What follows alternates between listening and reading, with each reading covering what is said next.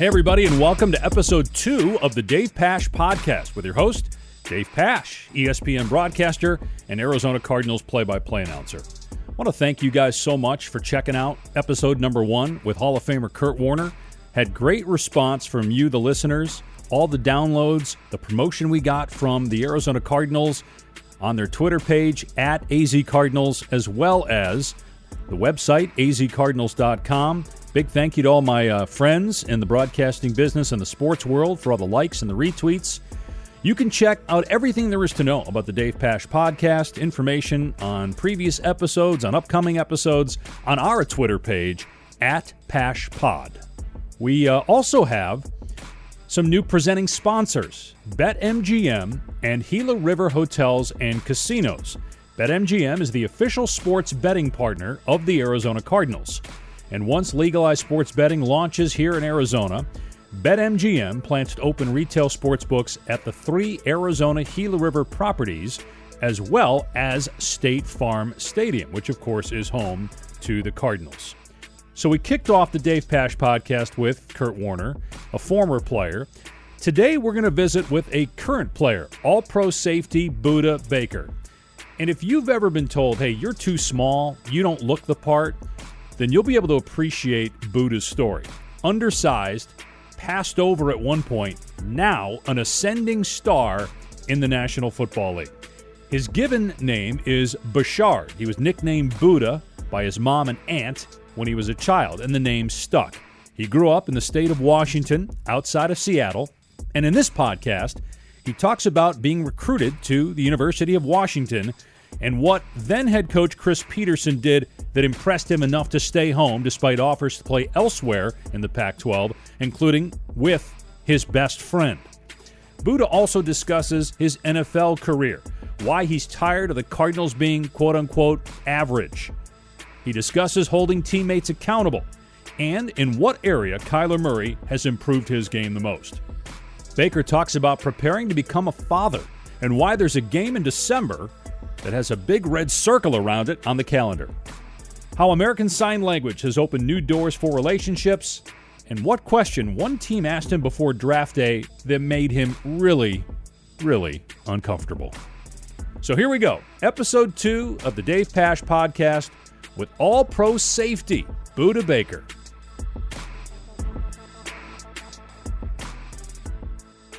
Budda Baker, 5th year in the NFL, second-round pick by the Cardinals, already 2-time first-team All-Pro and 3-time Pro Bowler. You're such a great player, but you have such a great story, Budda, so I want to go back to your childhood. When did you first fall in love with football? Oh, man, I think by the age of about 12, I was a big soccer guy growing up, played soccer, just watched football on TV, played soccer, basketball, track, but I really like soccer, so growing up I was a soccer player. Then finally, my family put me in youth football over in Bellevue, Newport Knights, and that's all she wrote from there. So why the transition from soccer to football? Was it because physicality, you could hit somebody? Oh, yeah, a little bit of that. Soccer was always my love, but football, exactly what you said, the physicality, you can hit people. Of course, you got to hit them the correct way, and I knew that growing up at a young age. So just being able to, hit somebody and it be totally legal is great with me. So soccer, football, any other sports? You play basketball at all? Growing up when I was young, I played basketball, but I ran track. Ran track when I was young. Did the select national, track teams, and then in high school ran a little bit of track. Didn't really practice much, but we ran track, and it was fun. So were you a Sonics fan? Like my first year doing NBA for ESPN, my first game was a Sonics-Lakers game in 2006, and that was, I think they left 2 years after that because KD got there, and I think when Russ got drafted, he got drafted by Seattle, but they were moving. So it was around the time at the end of their tenure there in Seattle. And I'm guessing at that point you were probably 11, 10 years old. So were you a big Sonics fan at that point? Not really. Like you said, I was 9, 10 years old, but I was a big player fan. I like guys like, of course, the Ray Allen shootings. He's the Steph Curry of the modern day. AI, Allen Iverson, just loved the way he played, 100%. each and every play, offense and defense. And, I like guys like that. You were saying off the air before we started this that you're a big LeBron fan. Yeah, of course. Yeah. Have you met LeBron? Yeah, I met LeBron, met AD. They were good guys, crazy tall. But it was cool just seeing their relationship as, friends and brothers. They were laughing, joking around. They were just like kids, First time I think I realized how big LeBron was. You remember Ben Wallace? Yeah. He was on Cleveland. This is when LeBron was early on in his career. And when I saw LeBron standing next to Ben Wallace, who was so big, and like you always thought about Ben Wallace as a muscle-bound rebounder, and LeBron was bigger than him. Yeah. I'm like, oh my goodness. So when you see LeBron, I mean, he's 6'9", 255, 260. Exactly. I mean, it's like and running fast, like real a freight fast. Train. Exactly what you said. 255, guy 6'5". Man, I just have so much respect for him.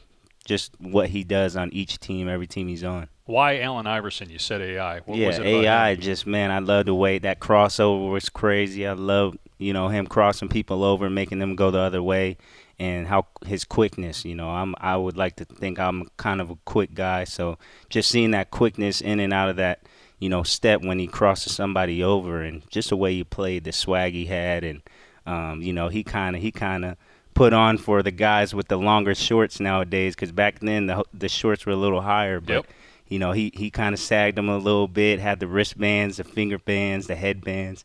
I like that. What was your recruitment like? Because not only were you a really good high school player, but you won. 14-0, I think 3 straight years, right? 3 straight state titles. What was your recruitment like? Were you heavily recruited? Did you always know you were going to go to Washington? Yeah, I mean, I was heavily recruited.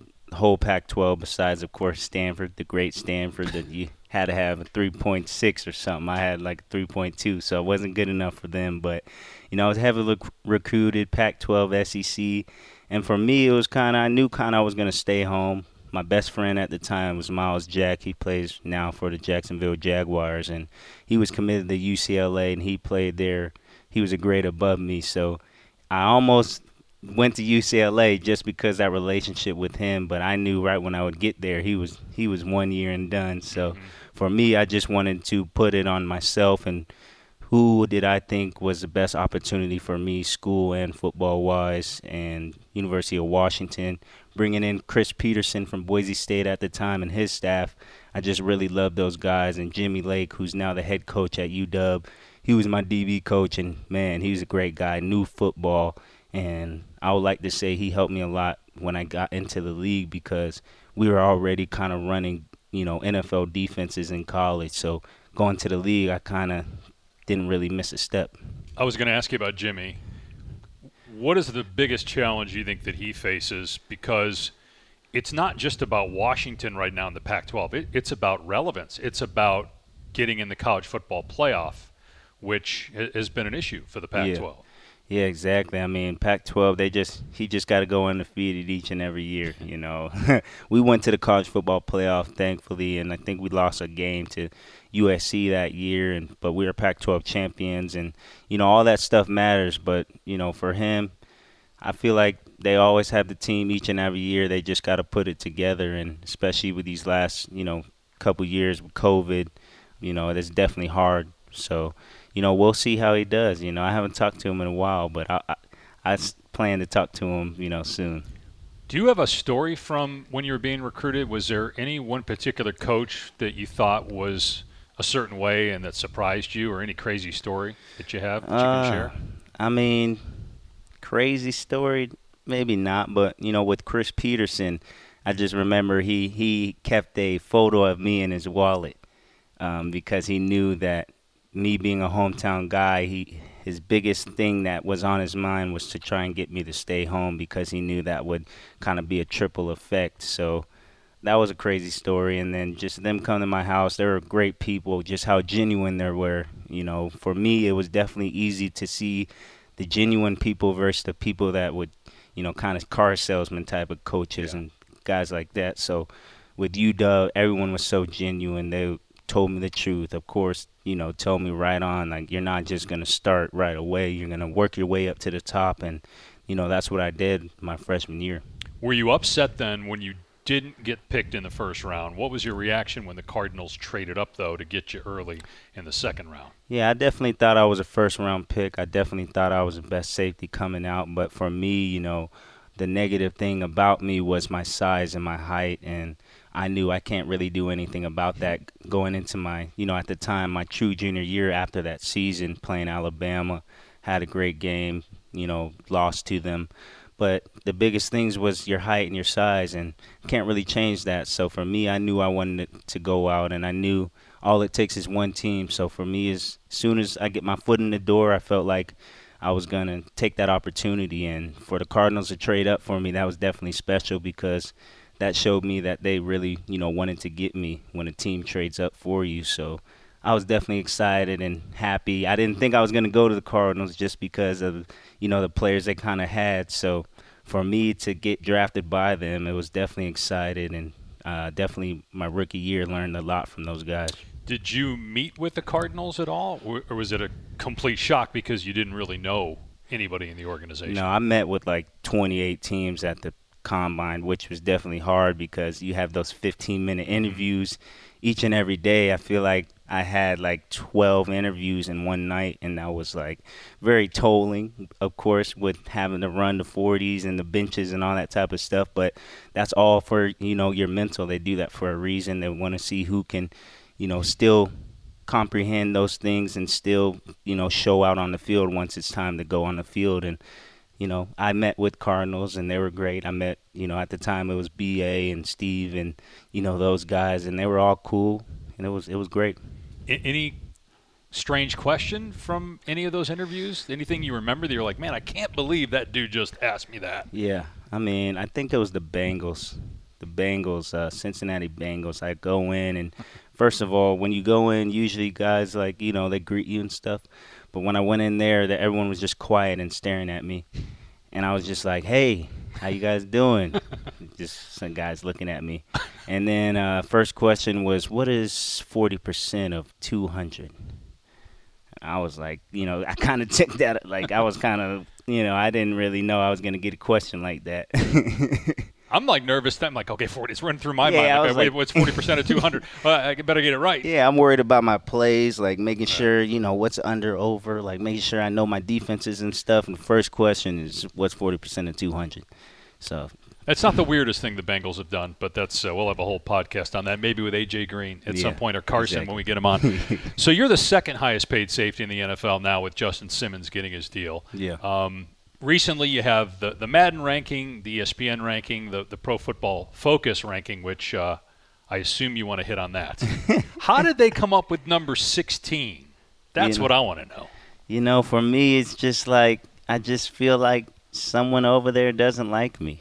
They said my coverage grade is like a 60%, and I gave up 5 touchdowns last year, and it's just like, man, where are you getting this stuff? But those are guys' opinions, guys who, I don't know if they played the game of football or not. I don't know if they know our defenses, they know our playbooks, and they know, who's getting scored on who and what stuff. But, I kind of just let that go in one ear and out the other. I definitely was kind of disrespected when I saw that. But at the end of the day, it's their opinions.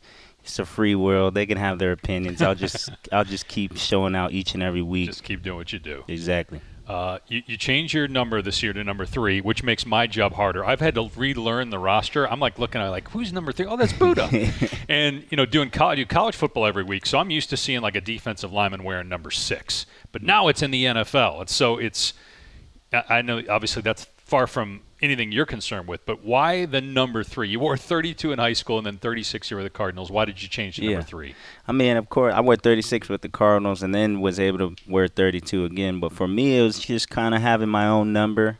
First time they ever let DBs and people wear single-digit numbers. So for me, I already knew I was going to try and use that to take that number and play on defense. So just a number no other defensive back in Cardinals here has had, and hopefully I can do great things with that number and see that number in the Raptors someday. What, for fans that are listening to this going into the season, what do you think will be different about the defense this year? In the beginning of camp, I just try to talk to guys and just say, like, we're very average these last 4 years, and I don't want to be average anymore. I'm done with being average. So when I see things that are average on the field, I'm going to be talking to you about it. Everybody just being held accountable of things, and just let guys know we're brothers at the end of the day. But if you mess up something, I'm going to get on you about it. Just like if I mess up something, you should get on me about it, because at the end of the day, everybody wants to be at the top, and all the guys being held accountable of things on the defense and getting into their playbooks and understanding, defenses, because we were a game short last year, and we were a way better defense than what we showed last year. So this year, everyone being held accountable, taking it day by day, not looking at what's in 4 weeks or 5 weeks, but 1 week at a time, 1 day at a time, and things are going to be special. So we'll see. We've heard a lot about the focus of Steve Keim was to bring in more leadership, be more physical. Have you noticed a difference in the locker room in terms of leadership with some of the additions and, without naming names, some of the subtractions, guys that aren't here anymore? I mean, there's definitely leadership, on the defense, leadership on the team. And, Steve Keim and the staff has done a great job of bringing good guys in, and guys that want to learn, and guys that, want to have those leadership qualities and has done great things in the NFL. So, for us, we're just so excited. And like I said, we're just all being taken accountable, being held accountable, and want to get better each and every day. So that's all that matters. I know it's early in camp, but just I'm curious, based on conversations you've had with some of the young guys or what you've seen in practice or even going back to mini camp, is there a player that maybe we're not thinking about that we need to have our eyes on here? Oh, I mean, I think there's a bunch of players, especially with, these young draft picks, these young guys. All these guys are really good guys. They want to be coached. They want to learn. And, I give tremendous respect, for these young guys, because a lot of young guys, when they get drafted, they kind of think they're, the SHIT, and they just don't want to do, they don't want to do things. They don't want to do the hard things. But with all these young guys, they want to work. They want to get better. And I'm excited for, of course, there's Isaiah, who's in his second year. And I'm just excited for this defense. Chandler coming back. It's going to be special. Do you like camp? Do you like to come to training camp? And there are players who don't like it. They would rather just get to the preseason games or even just get to the regular season. I work with Ron Wolfley. He loved camp. He loved the hitting. He was doing 3-a-days then. Yeah. Do you enjoy it? I'm not saying I love camp, but I'll say I embrace it. Yeah. I embrace the grind. You kind of embrace the suck in a sense. And this camp, of course, there's guys you're able to go home, so I'm able to go home each and every night, get my good meals, my good stretches, and come back the next morning and work, my ASS off. So, man, I'm excited. I'm very excited. Embrace the suck. I think I'm going to use that when I get like an assignment that I don't like. Hey, you're doing this game this week. I'm going to be like, I just got to embrace the suck. Got to just embrace it. J.J. Watt, what was your first impression when he walked in? Man, big guy, tall, long, strong. Saw him in the weight room a little, strong, loves, kind of a meathead in a type of sense when I see J.J. Watt. But a guy who's a great guy, loves to work, and I'm excited to have him on our team. What about A.J. Green? Because it's somebody that when I sat down with Cliff, he brought up A.J. unsolicited, and just watching A.J. in camp, it's noticeable that this guy still has it. What have you seen? Of course, like you said, he's in the great AZ, sunny, hot every day. It's beautiful. He still has that juice, still has that burst speed that where he can go deep, but also that speed where he can go deep and then sit it down real quick in a 1-2 punch. So having him and D-Hop is special. Just for K1, having those weapons, and then especially, Kurt in the slot. He's fast, and the new additions that we have as well. Fast guys can get in and out of their breaks, and I'm excited for this offense for sure. But AJ, like he said, he still has that juice. He can break on a dime, catch the ball, and I'm excited to see what he can do with the Cardinals. Anything that stands out to you about Kyler Murray that's different? Oh, for me, I feel like his arm strength is definitely better. He's always had great arm strength, but, there's one time in practice, he's rolling all the way to the right sideline, and he flicks the ball to D-Hop, and it's like a 55-yard throw in the middle of the field across his body. So, and it's a dart. So his arm strength, his accuracy has always been good, which gets better each and every year, but that arm strength is special. You've made so many big-time plays in a short time in the NFL, but it seems like from a national perspective, the play that everybody talks about is the DK Metcalf play. Yeah. And I'm sure you get asked about that a ton. Yep. I mean, is there an interview you do or a person you talk to that doesn't bring it up, that just talks about you? No, not one interview since that's happened has, been something about me. But, of course, I mean, it was a play. It was a good play on him, but, great play on me. They were in the red zone. They had 3 automatically, try to go fast, long series, get the interception, take it all the way to whatever yard line, give the chance for the offense to get points on the board, and ultimately we won that game. Now, if we lost that game, that would have been a spectacular play by him, but we won the game, so it's whatever. Your play went longer in terms of winning the game for the Cardinals than his play did in terms of impacting the Seahawks, which is what matters most. So looking at this season with the Seahawks and the Rams and the 49ers, do you feel like there is a team that's more of a rival than another? I know that you probably have to say we respect every team, but is there one team, and maybe it's Seattle because you're from there, that like you hate and you can't wait to get on the field with them? I mean, honestly, it's every team in the NFC West I don't like. I just want to beat them. Of course, like you said, Seattle, I love to go against them because that's a hometown team and a team that, I know a lot of the guys on that team, so I always like to compete with those guys. And definitely when we win those games, I'm able to come home and just, we're able to laugh at those type of situations. But I would say the Rams as well, just because we haven't beat them. And I really want to, get that opportunity again to play them because we got to get over that hump. They've just been a team that's had our numbers for, ever since I've been here. So try to, beat the Rams for sure. Larry Wilson, Adrian Wilson, Pat Tillman, Tyrann Mathieu, you're in that conversation.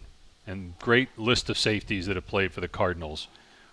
How does that make you feel? Are you familiar with those guys? I mean, obviously Ty, but do you remember Adrian when he played? Larry Wilson, I mean, all I know is the guy played with broken hands. Like, I'm too young to remember Larry when he played. Yeah. But, obviously he was a legend. Exactly. I'm a 96 baby, so I'm way too young for that. But Adrian Wilson, hard hitter guy who played corner as well, so versatility. Mm-hmm. Of course, there's Tyrann Mathieu, who's my stature, is versatile as well, and is over there doing really good with the Chiefs. And for me, it's just, I don't really let that get to my head right now. Going into year 5, I'm just trying to be the best I can as a person, player, and, we'll talk about that when I'm out of this game. So for me, I'm just focused on being the best player I can each and every day for myself, for this team, and just trying to get the Cardinals back up, You mentioned a 96 baby, and so you're 25.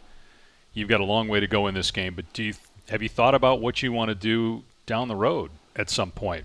It's interesting because I had a conversation with Chris Paul in preseason when we were doing a Suns game, and a lot of these guys now that have made the kind of money that Chris Paul's made and that you're on track to make, they're not talking about getting into being a coach or a general manager. They're talking about ownership. Like Chris's mentor isn't Michael Jordan. It's Bob Iger, who is the longtime CEO at Disney.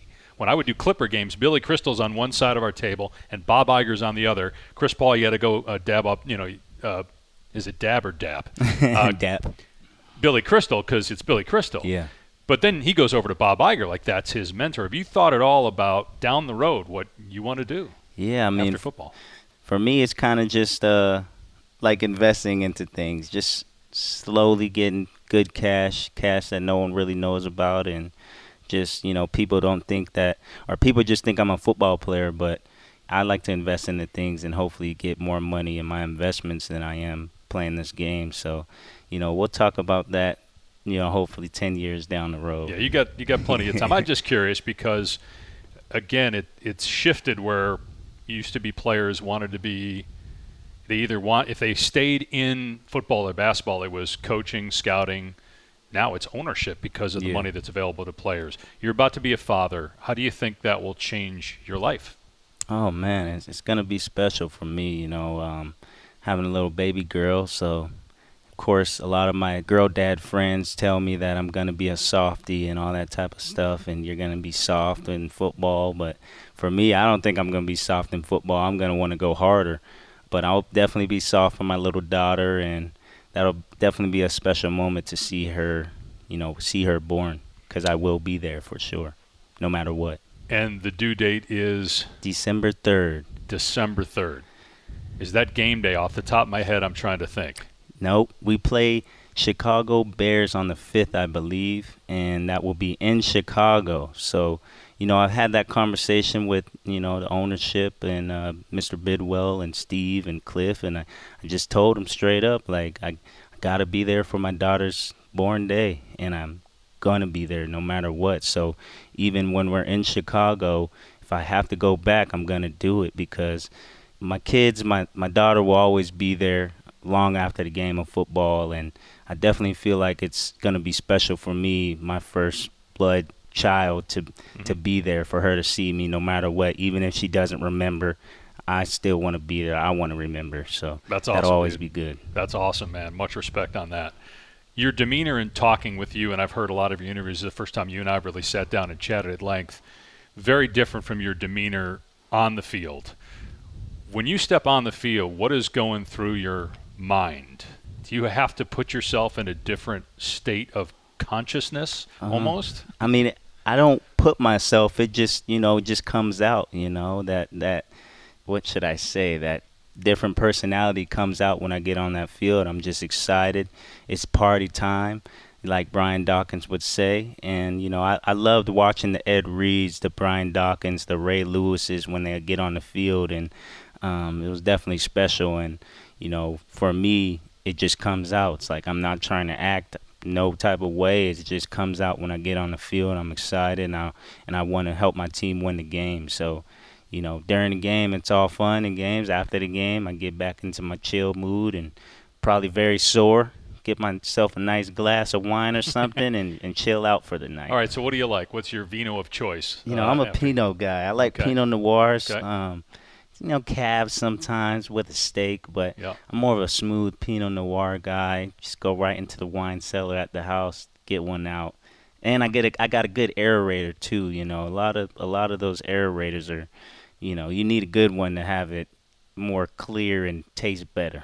Smart man. You got to figure it out. Yeah. You got to figure it out. I like that. I might be 25, but I learned some things. That's good. That's good. The Coravin. So if the Coravin, you don't have to open the bottle. You can stick the Coravin in and pour it, and then you can save the bottle. Yeah, exactly. You can do that as well, for sure.